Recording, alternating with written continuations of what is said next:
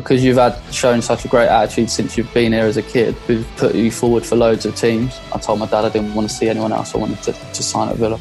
Me included, I don't think we had a proper fair opportunity under Lambert to actually impress, because I think which I understand now, is they're under pressure and stuff like that, but it was more to make up the numbers. I think probably that's what probably held me back. I think a bit of fear and not playing to my full potential and playing within myself. Tim was all about the youth, and when even knowing what he'd done at Tottenham, I think that gave us reserve and youth team players like a lot of hope, thinking, he's coming in, a few of us might get an opportunity. And I remember Jack saying, like, you could be in the squad tomorrow. I think you're in the squad. I've seen your number getting done up. And I was like, no way, it can't be. Ray Wilkins has gone absolutely mental in Italian, and like Adama don't have a clue what he's saying, and I've like nudged Adama and I said, Adama, like, you understand? He goes, no, I don't speak Italian.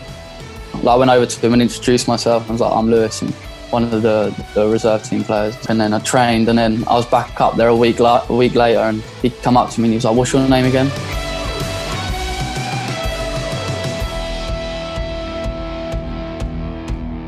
Welcome to the latest episode of Claret and Blue, joined by Lewis Kinsella, former Aston Villa Academy graduate. First of all, Lewis, how are you coping with these strange times? I'm doing all right.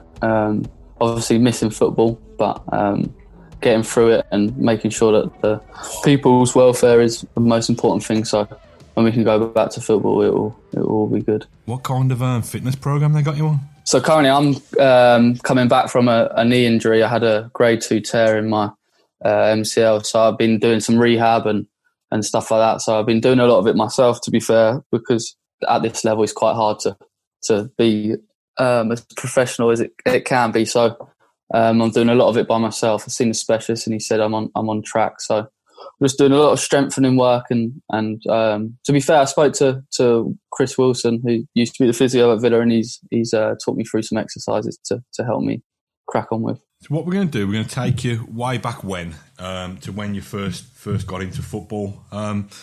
When was it that you realised that you were half decent, mate, and that you thought you could have a decent crack at it? I think when I was about 8 years old, I was training at Watford, and Arsenal sneaked into the training ground where we were training, and they heard about 3 of the players there that were close to their training ground. So they come and had a look at us, and they made contact with our parents. Arsenal offered us all 3 of us a 2-year contract at 8, and Watford only offered us a 1 year. So we went to Arsenal, and that's probably when I first really thought that I'd have a good chance. You was playing with, when I was at that sort of era of Arsenal, was when they were dominating everything. So I remember going to Highbury and going up to training, and some of the players were leaving because I think they had an appearance, and there was like Henry there, Vieira. It was ridiculous to see some of them and then go back to school and tell your friends that you've seen some of them players. It was a really good thing. So tell us about what it was like then back then. So you were at Arsenal from what age, Lewis? From about 8 till about 15, 16? 16, yeah. So I worked all the way through. It was an incredible experience. They used to take us away like once a year minimum. I think one year when we was 11 or 12, we went 4 times. We went once to Spain, Belgium, France and Switzerland, I think it was. But the Spain one, we got through to the final of the MIC International Cup, beating Barcelona in the semi-final and then losing to Real Madrid in the final. So we were getting tested against like the best kids in Europe all the way through my career there. It was weird because there's a lot of coaches that were coming through that used to be players. Like we had Chris Kawamia, who coached us for a season, George Parish, I think he used to play for West Ham. He coached us for a season.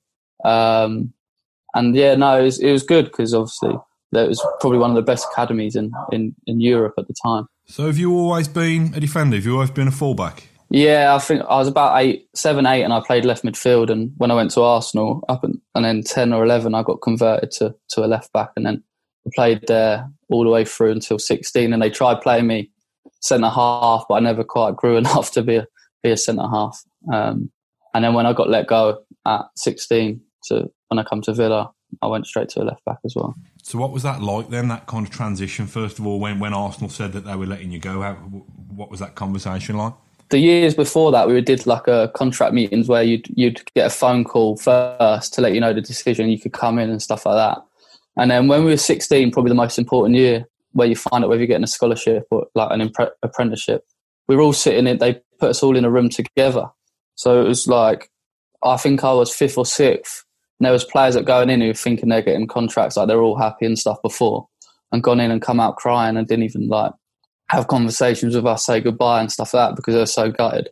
And then when I went in, it was kind of, you can have a scholarship if you'd like it, but there's 2 or 3 players that are in your position that you're probably not going to play, because you've shown such a great attitude since you've been here as a kid.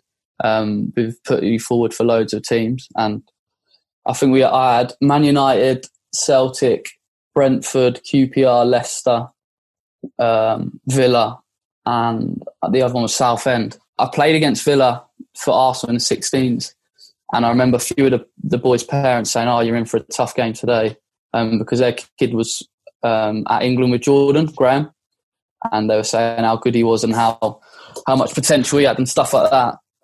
And I think probably at that age, I was probably one of the only players that probably had got the better of him that season.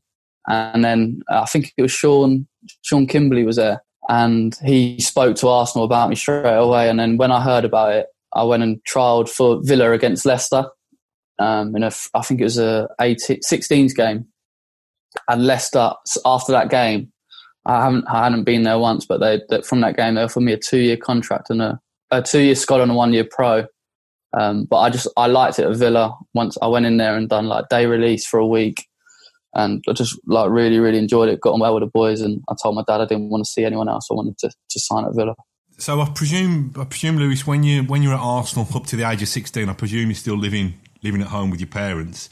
Was the move to Villa the first time you'd kind of left home? Yeah, it was the first time that I sort of stayed away.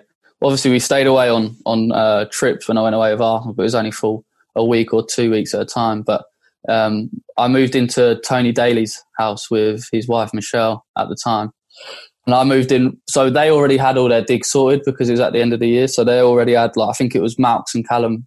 But yeah, I moved in with Jordan. I got left with Jordan, but I didn't really like Jordan at the time because when we played against each other, I was kicking the life out of him, and he was trying to take me on and was having verbals. And then when I went there, I found out that I had to move in with him. So it was like, blah, blah. But we got on really well, to be fair. So you say it was Tony Daly living there?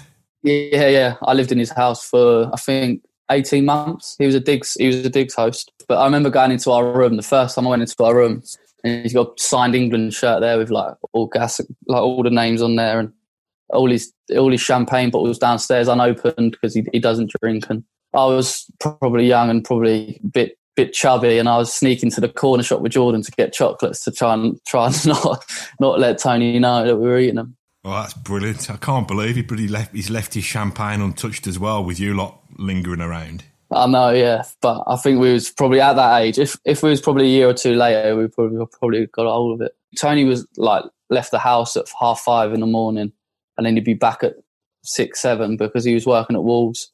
He was a fitness coach. He was always the first one there and the last one back. So it showed his attitude and what it takes to be a top footballer. He was a brilliant role model for us, and I still speak to him every now and again now, because I was with George Elokobi at Colchester, and George was with him at Wolves, and like kind of the mutual friends. And I spoke to him recently about it and stuff like that. So. You arrive at Villa as a 16-year-old kid. Where's your education at by then, Louis? Are you doing your GCSEs, or how does that work? It was a bit weird. So I was doing my GCSEs at school, and that I got released in, I think, November time from Arsenal. So then I was going, like, my school was letting me go up and do a week at Villa. And then I think I ended up doing like 3 or 4 weeks in a row where I was doing it, and I just went back and sat my exams kind of thing. And luckily I got 5 GCSEs, and I've done all right out of it. Villa were good because they literally put me up, and you do your education in the afternoon once you've trained in the morning. Talk us through, kind of the uninitiated who've never, we've only kind of been to Bodymore very briefly. What does the day in the life of an academy kid look like at Villa? I think we had to be in at 8:30, 9 o'clock, and once we were in, we had to. You go clean the first team boots. I listened to Gabby the other day, but yeah, you have to go clean the boots. I had Gabby and Charles and Zogbia, and you'd be in the changing room just getting ready and putting all the first team equipment out. making sure it's ready, filling the bottles up. And then you'd go into the barn, and I think we'd have gym in the morning, and like proprioception, which is just injury prevention and stuff like that. Then you go out and train, come back. You wouldn't leave till 4 o'clock, because literally and then you do your education in the afternoon, if you weren't doing gym. And then you go back into the change room and just literally have a laugh for hours, and get on the minibus back to Sutton, and then you'd make your way back from Sutton to your digs. Ours was in Blake Street, so it was only a couple of stops on the train back. What was it like, kind of, when you're one of the kids and you're just kind of mixing only ever so occasionally with the first team? How do they treat you? Do they kind of treat you as slaves, or do they kind of treat you as equals, or what? It depends. All players are different. I think a lot of Charles was always good with me, and Gabby was good with me. But I think some players give you the time of day and some players don't. We had separate canteens when we were in the youth team, so we ate different sides to the first team. Or if we did eat on that side, it would be at different times. We'd be staying well away from. That was in the first year when McLeish was there, and for a bit of the time when Lambert was there. But you look up to them, and some of them, like, I think at the time, I think I trained up there once when I was 17. Like, Gordon introduced me to the boys, and I think like some of the younger boys that were in there were the links that got you like through it, kind of thing. Like Michael Brighton was led with me. He like helped me get to know the boys and stuff when I was there. Who'd have been in charge the first time you trained them? Would that be McLeish? Yeah, it was McLeish. Yeah, I think I did 2 sessions with McLeish when he was a manager, and that was when I was a first year scholar, and then the second year was Lambert up until Sherwood, I think it was, and then Remy Gard. Are you nervous the first time that you joined the main group, or how does it feel? I think so. I think that's probably one of the regrets I had. I kind of gave them a bit too much respect, and like, oh my God, it's like Gabby and Bungahore, or oh my God, it's Emil Heskey or Stephen Ireland and stuff like that. But as you get older and realise, like, now that I'm probably one of the seniors in my team, you look at the youngsters and you try and help them through. But I was probably a bit petrified of going up there and not making a mistake, because you wanted to impress them so much. Just can start touching on the next gen. What was the secret that year? Because it's a fairly impressive trophy, isn't it? It's effectively the kind of youth team Champions League, isn't it, or youth team European Cup. So, what kind of helped develop that momentum and that success that year? I think we had a really good first year. To be fair, I remember we got to the quarterfinals and we lost to Marseille, and that was down to a poor decision, I think, by the referee. So I think that had to give us a bit of confidence as well going into the second year, knowing that we had a good go in the first year. I missed the whole group stage, to be fair, with injuries, and I come back for the last 16 game. I think it was against Olympiacos at home, or it was either Olympiacos at home or Ajax away, and we got a late goal against Ajax, I think, or a goal that just put us through. And then when we went to the semi-finals, when we moved over Como, we already knew we could beat Sporting Lisbon because we beat them away from home in the group stages. So we had a way of playing, and we just stuck at it, and we stuck at it the whole way through the competition. At the time, it was very good. I think a lot of the boys have not probably gone on to field like I don't know. There's a lot of players in there that could have done a lot more with their careers, maybe, and maybe been unlucky, but. They was saying to us, I was just speaking to Callum then and Josh Webb. They were saying that we were like the team, their favourite team to make it, kind of thing. When we were in there, like the golden team, kind of thing. So it's obviously disappointing. Not all of us has fulfilled our potential, but the boys that have done really, really well. Is this too obvious a question, Lewis? Who was the best player? Yeah, Jack, by a mile. He's had this like ability since he was a kid that you can't compare him to anyone, I don't think. And we obviously had Mickey Drennan, who scored a lot of goals. Berkey scored a lot of goals as well. We had Callum and Jordan.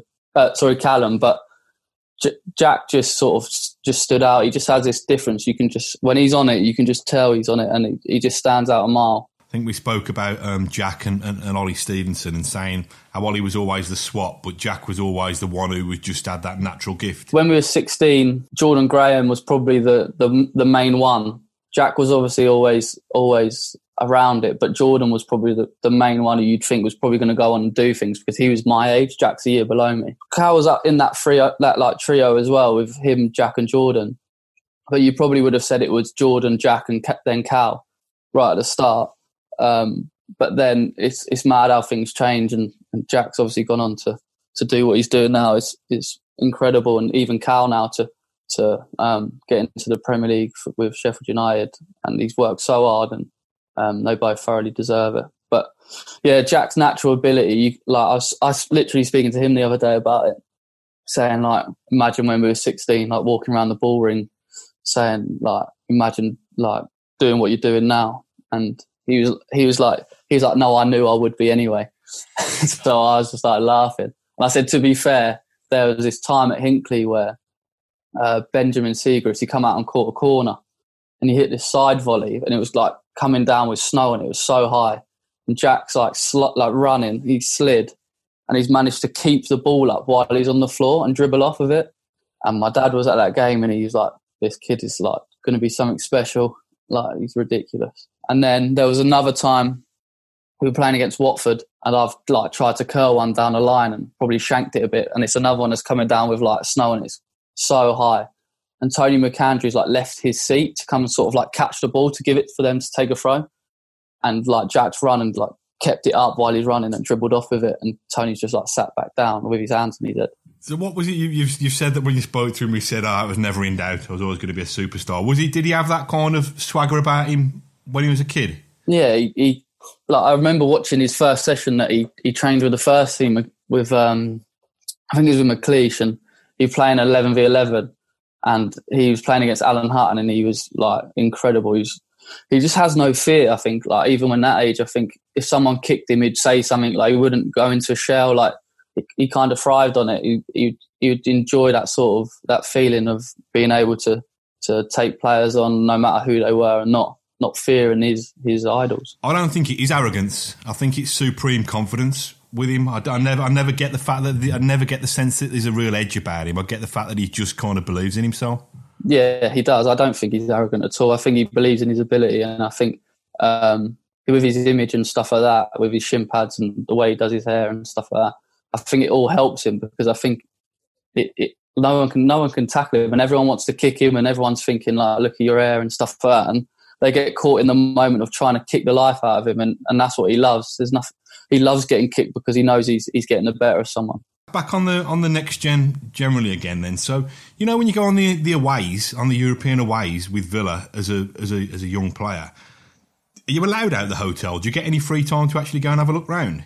Yeah, I think in Como they took us on like little walks and stuff like that. And when we went to Rosenborg, we walked around Oslo for a bit and see certain things. But it would be like, say we'd fly, like say if our game was on a Tuesday, we'd fly Monday morning, get there, then do like a recovery session, and then prepare Tuesday, play Tuesday night, come home Wednesday morning. But you wouldn't see much. But I think we got to see Ajax's training ground, which was really good because we played there.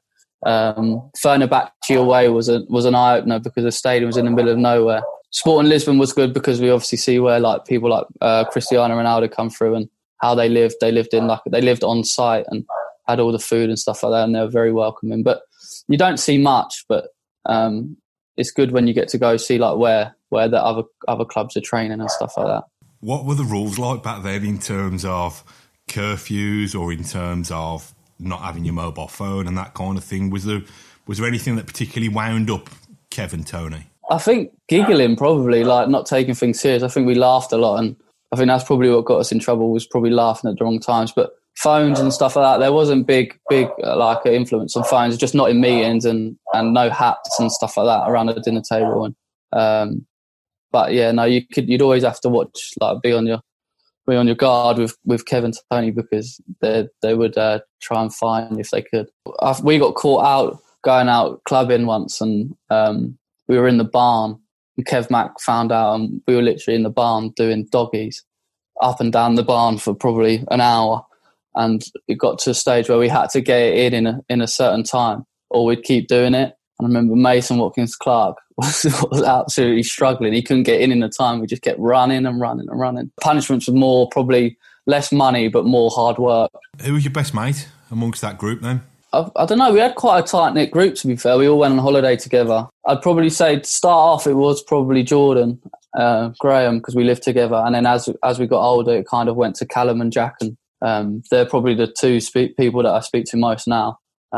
We went on holiday with them last summer to Dubai and spent a couple of days with them there. And I try and come up and watch Jack as much as I can when I'm not playing. And I went to watch Cal against Tottenham, so I'd probably say Jack and Cal now. If ever I'm doing something that I don't like doing, like I was on the bike the other day and I thought, I just can't bother to do this. I rung Cal and he just sort of cheered me up and pushed me through the session, to be fair. He's always bubbly, and the same with Jack as well. So sorry for jumping out about all over the place, but tell us about the final then. It was Chelsea beating the final, wasn't it? Yeah, they had their team. They flew Nathan Aki over just for the final.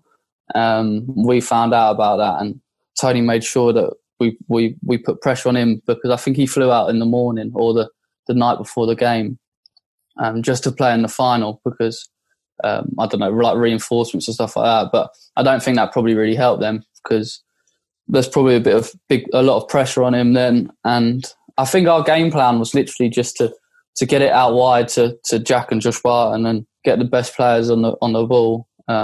And we know that we'd have chances, but we just have to stop their main threats. Did Lambert come over for it? Is that right? Yeah, he did. Yeah, he did. Sorry, I just remember. Yeah, he come in the change room before the game. He flew out and spoke to us before the game, and he spoke to us at half time as well. So that was a good thing for him to do. I think that gave us a confidence boost. So let's just go on and move you forward a little bit then. So you've had a taste of the first team with a couple of training sessions under McLeish. Did you get involved under Lambert at all? Yeah, so Lambert was weird. Some boys would train up there, be like a kind of random sort of thing. If you needed a left back, some would go up, some wouldn't.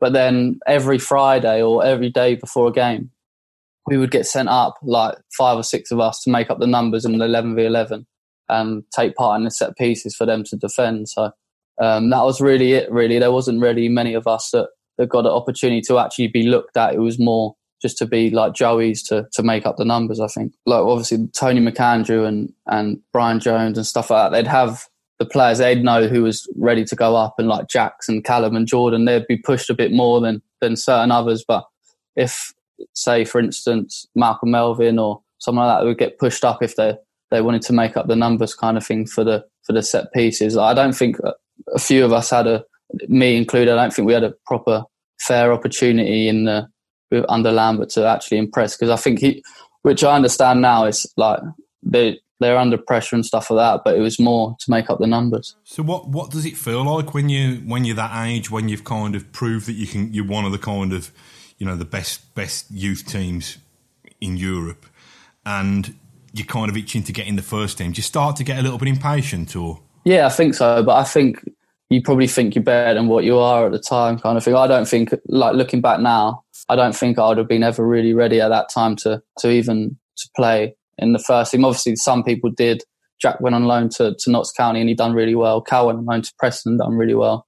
But looking back now, you never know, because I wasn't I wasn't given an opportunity to even go on loan at that time. But I don't think I was probably ready now, thinking about it now. But I think it's hard, really, because at the time you probably do think you're doing better than what you are. So, and then you probably do need to be brought down a few pegs. So Lambert goes and Sherwood comes in, and Sherwood seems to take an immediate liking to you, doesn't he, Lewis? Yeah, so it was kind of, I was really lucky, basically. I was injured with an ankle injury and I wasn't quite ready to play for the reserve team yet, because I was only allowed to train.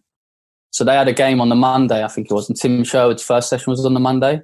So I could either train I was meant to be training with the youth team, but because all the boys had a game in the evening, the first team needed some players for their session. So I went up there as one of them, because I wasn't able to play in a game. And I done really well. I smashing Charles Nzogba all over the place, kept kicking him, and Tim just took a liking to me, and for I think about 6 weeks I was with him every day training up there, and until I went on loan to Luton. But I was with him every day, and Seamus really liked me, Mark Robson really liked me, and Tony Parks really liked me as well. So I have lots of like regrets about how I was up there. I still think I could have handled it a bit better. I think even at that age, I was probably still intimidated. And I think that's what kind of held me back, as I was playing within myself and stuff like even with training. And I remember Delph and Gabby saying to me, like, there was a game where he used 5v5 and then 5 players on the outside. And I just kept passing it to the outside because it's the easiest option. Because I didn't want to I was scared to give the ball away. And I remember Delph saying, like, having a go at me, saying, just keep the ball in the middle of the pitch, stop going outside. And I think probably that's what probably held me back. I think a bit of fear and not playing to my full potential and playing within myself. It's interesting you say that, because it's come at a time where from the outside looking in, Villa seem to have, in my opinion, they've got a manager who actually kind of, rather than previous managers, had downplayed the club. They've got a manager who was prepared to kind of build up expectations and really kind of bring a swagger to the club. Did that help you a little bit, having a character like Tim Sherwood along? Did that help you with any of the self-doubt? Yeah, I think so. He was good. We've gone from like a Lambert who was kind of like pushed you away and stuff like that to Tim Sherwood coming and sitting on your lunch table and having a conversation with you and getting to know you properly. And he wanted the reserve team to train next to the first team so we could watch. And if he ever needed players, you'd be straight in there. Tim was all about the youth, and when even knowing what he'd done at Tottenham, I think that gave us reserve and youth team players like a lot of hope, thinking, he's coming in, few of us might get an opportunity. And I got really lucky. I took my opportunity by training well, but then there was tons and tons of injuries in the left back position or the defensive position. And I remember Jack saying, like, you could be in the squad tomorrow. I think you're in the squad. I've seen your number getting done up. And I was like, no way, it can't be. And then someone fell ill again, and then I found out from Kev Mack that I'll be travelling. So when was the first time you travelled did you travel prior to being in a match day squad anyway? My first time was Newcastle away, and that was like a real eye-opener. I remember getting on the coach, going to the airport to get on like a private jet to Newcastle, and I thought, like, me and Jack sat with Jack saying, Jesus, like, what is this? And then getting on the thing, landing, and then getting to the hotel, being like, who am I sharing with? And they were like, no, you got your own room. And I was like saying to Jack, like, does everyone have their own room? He's like, yeah. And then having like this massive room at the Malmaison, and then we went on a walk, and I remember being behind Shay Given, and we were in Newcastle. He's a Newcastle legend, and there were so many fans smothering him, and that was like probably the first time I realised how big like Villa was as a club and how lucky I was at the time. The week after I was on the bench, I think it was West Brom. I think it was either in the league or the FA Cup quarter final. I'm not sure which one it was. I remember sitting on the bench, like, so when you were the first team, there was like all banana bread and everything in the change room. And there was these Lucozade jelly babies, and I just had like, because I knew I was thinking I'm never coming on. So I had like 6 or 7 bags. I put them in my pocket. I'd be sitting next to Jack and Vyman and just be going through these jelly babies. And then Matty Loughton went down with cramp at about 55, 60 minutes. And I've gone from eating these jelly babies, like laughing, thinking, winning 1-0, like buzzing and stuff like that, having a laugh, and to thinking like I could be coming on here. Tim's turned around and said to me, like, go warm up. And I've like literally crumbled. I think I got cramp warming up, running towards the Trinity end. Must be surreal that first time. I know since the age of 8, everything's been preparing you for it, but it still must be really batter the nerves. I was all right. The week before at Newcastle, when I thought, I might be on the bench, I'll be all right. But that game, like when he said like you could potentially be coming on, and you're like running up and down, like you've gone from warming up, like clapping the fans and just watching the game, to like you could be coming on. That's when it really, really hit me, to be fair. And I was like, cool, I don't know whether I'm ready for this. Not yet. And then we won, and obviously it was a great moment to win at Villa Park when it was full and stuff like that. But then the week after, I think it was Sunderland away, and we were 3-0 up at half time, and I was itching to get on, thinking, there's no pressure now, like, please get me on. But he put on Rashan, and unfortunately I'd never actually got to play in the Premier League or make a first team appearance, but it was a great experience that I'll remember for the rest of my life. Do you think that was a big kind of pivotal moment, Lewis, that you didn't get on then? Because I think Sherwood was obviously gone, wasn't he, within a couple of months of the following season. Do you think that was kind of your window to impress, or albeit a very short window? Yeah, I think also I was very lucky that there was a lot of injuries and that I could be with the first team. And then I remember like that Tim saying, like, I've had a few clubs want to take you on loan and stuff like that. And the semi-final and boys were coming back from injuries and stuff like that. And I kind of thought that would be like the best option, because I don't think I'm going to continue with the being on the bench and stuff like that. I think I'll start missing out again.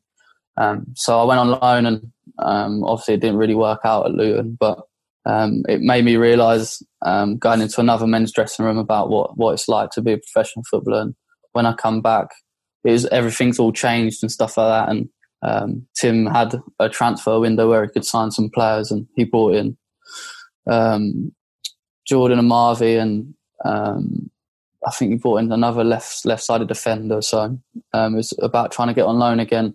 And I didn't get to go on loan until, I think, February time, where I could go to Kidderminster. But I was ready to play first-team football at that age. I know it was a bit of a kind of a short and not particularly sweet stay for Remy Gard, but was there ever any chance of you getting a look in under Gard? No, I trained once with the first team, and I trained twice. The first time he asked me, he's like, I went over to him and introduced myself. I was like, I'm Lewis, I'm one of the reserve team players, as a left back. And then I trained, and then I was back up there a week later, and he come up to me and he was like, what's your name again? So I from that moment on, I kind of knew that he wasn't really interested in me. And if he didn't know my name, he couldn't remember my name, then obviously didn't make that much of an impression. Did you know kind of pretty much by then, though, by the time Sherwood had gone and Remy Gard had come in, that you'd be looking for football somewhere else? Yeah, I think I was ready to kind of play first in football. Maybe now I wish I tried to stay a bit longer, and because I see players now that are still at Premier League clubs or Championship clubs that just go on loan and get the thing. But I thought, I'll get out and play football and it'll be all like easy, and I'll be back in the Championship, or as easy as that. But it's not as easy as that. And I went to Colchester, picked up an injury.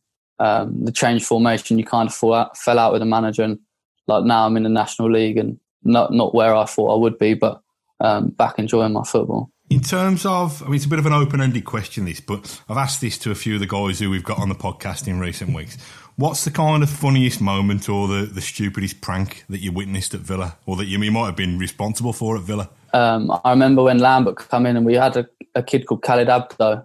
He was Swedish. He didn't speak much English. If you're in the youth team, you'd have to take your kit down to the laundry room, and if you were in a reserve team, you put it in the bucket and take it to the laundry room. And if you're in the first team, they come and get it. But Paul Lambert used to be in the laundry room because there was a dartboard in there, and he used to play with Chef and Jonah.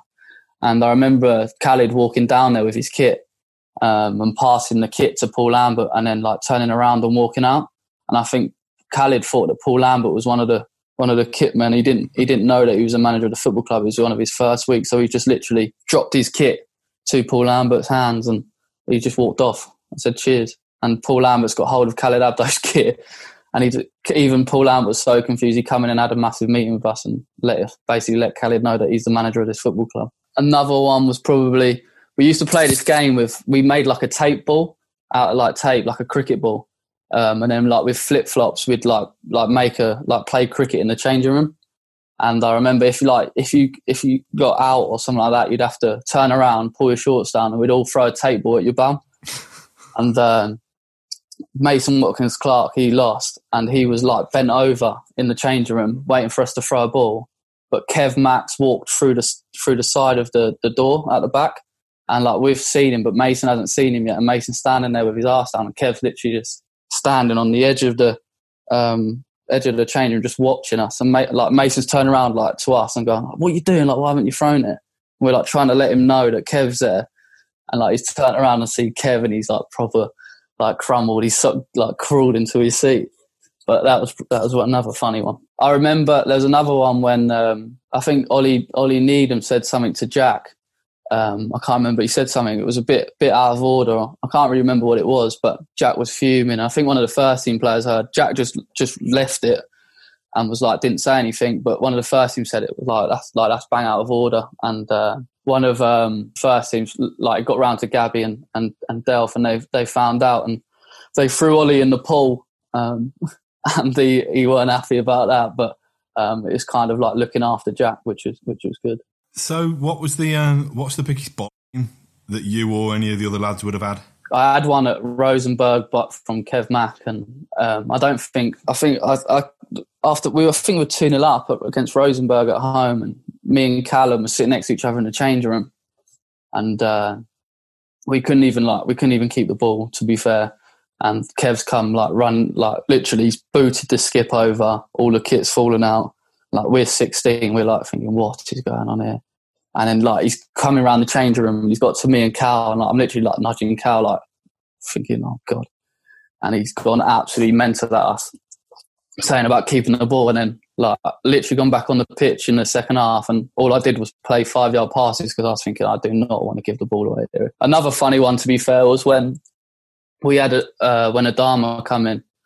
Adama was playing for us in a reserve team game, and Ray Wilkins come in the change room at half time because Adama was like, he was literally just couldn't bother to play for us, and I think he thought he was with the first team, and he just sort of sacked us off. And Ray Wilkins has come in to say, like, boys, I'm going to speak to Adama in Italian, because he speaks Italian, and Adama don't speak Italian. All he speaks is Spanish and French, not even English. So Ray Wilkins has gone absolutely mental him in Italian, and like Adama don't have a clue what he's saying. And like Ray Wilkins has gone out, and I've like nudged Adama, and I said, Adama, like, you understand? He goes, no, I don't speak Italian.